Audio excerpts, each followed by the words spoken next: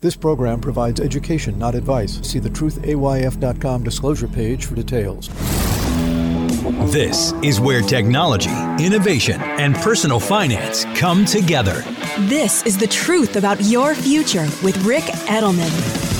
Brought to you by Global X ETFs, dedicated to providing investors with unexplored intelligent solutions, and by Invesco QQQ. Anyone can become an agent of innovation with Invesco QQQ. Invesco Distributors, Inc. It's Wednesday, March 22nd. 100 years ago, odds were high that you lived and worked on a farm. That was a 24/7, 365 job because, cows and pigs and chickens, they never take the day off. They got to be fed or milked or always cared for. And crops always needed tending to every day.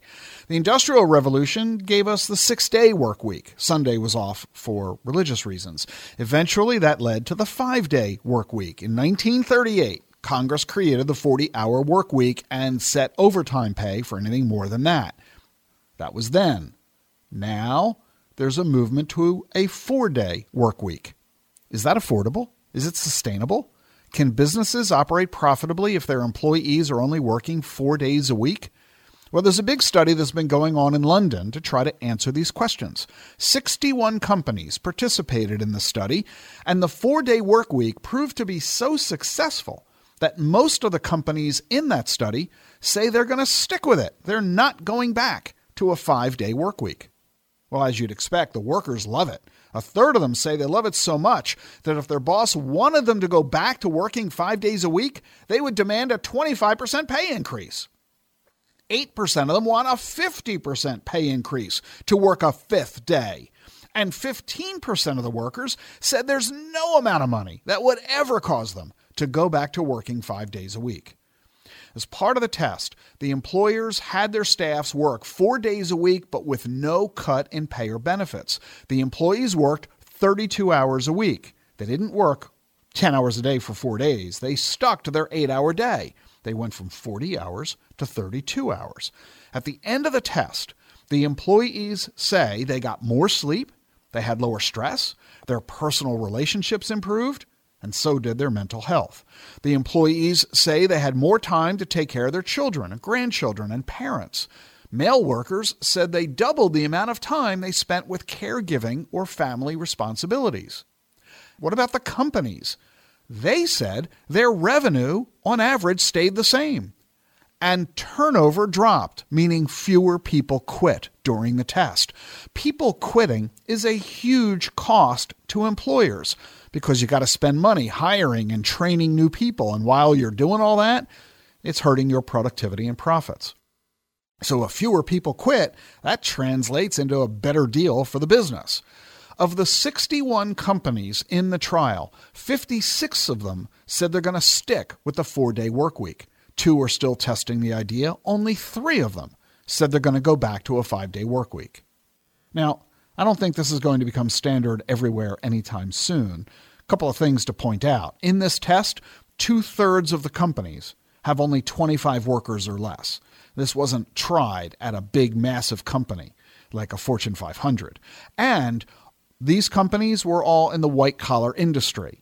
So these jobs are basically all desk jobs. 2/3 of the workers, in fact, have a college degree in that test. So it raises the question, would a 4-day work week work in manufacturing or in retail, healthcare, or in the hospitality industry? I guess it would work. You would personally just work 4 days a week. That means if the business is open 7 days a week, like a hotel, well, I guess that just means the boss has to hire more people. But that means costs are going to rise. And that means prices they charge are going to rise. That means sales are going to fall, profits are going to fall. So is this really a sustainable idea for every industry? And what about workers who would rather work more to earn more? Will they be able to in an environment where everybody is limited to a 4-day work week? There's no question that work-life balance causes the idea to have some appeal. In fact, last year, a bill was introduced in Congress to set the standard work week at 32 hours, making everything else overtime. So, is this an experiment in London that is just going to remain an experiment in London? Or is the 4-day work week coming to you and coming sooner than you think? I'm not sure. All I'm reminded of is Richard Nixon, who once said that the 4-day work week was coming in, quote, the not too distant future. He said that while he was vice president in 1956. 4-day work week, it might be a part of your future. And it might not. Hey, do you listen or watch the podcast on YouTube? Leave a comment. Tell me what you think. The link to our YouTube channel is in today's show notes. I'll see you tomorrow. The Truth About Your Future is sponsored by Global X ETFs. Exponential technologies are transforming the world around us and creating investing opportunities along the way. Artificial intelligence, robotics, and 5G mobile networks are among the emerging technologies shaping the future. But is your portfolio keeping up? Visit globalxetfs.com to discover how you can invest in these and other disruptive innovations. Did you know Schwab offers a satisfaction guarantee? If for any reason you're not completely satisfied, Schwab will refund your fee or commission and work with you to make things right. You won't find that kind of promise everywhere, but you will find it at Schwab. It's just another way that they put clients' interest at the heart of everything they do. Learn what's included and how it works at schwab.com/satisfaction. That's schwab.com/satisfaction. Cutting-edge investment information delivered in plain English. This is The Truth About Your Future with Rick Edelman.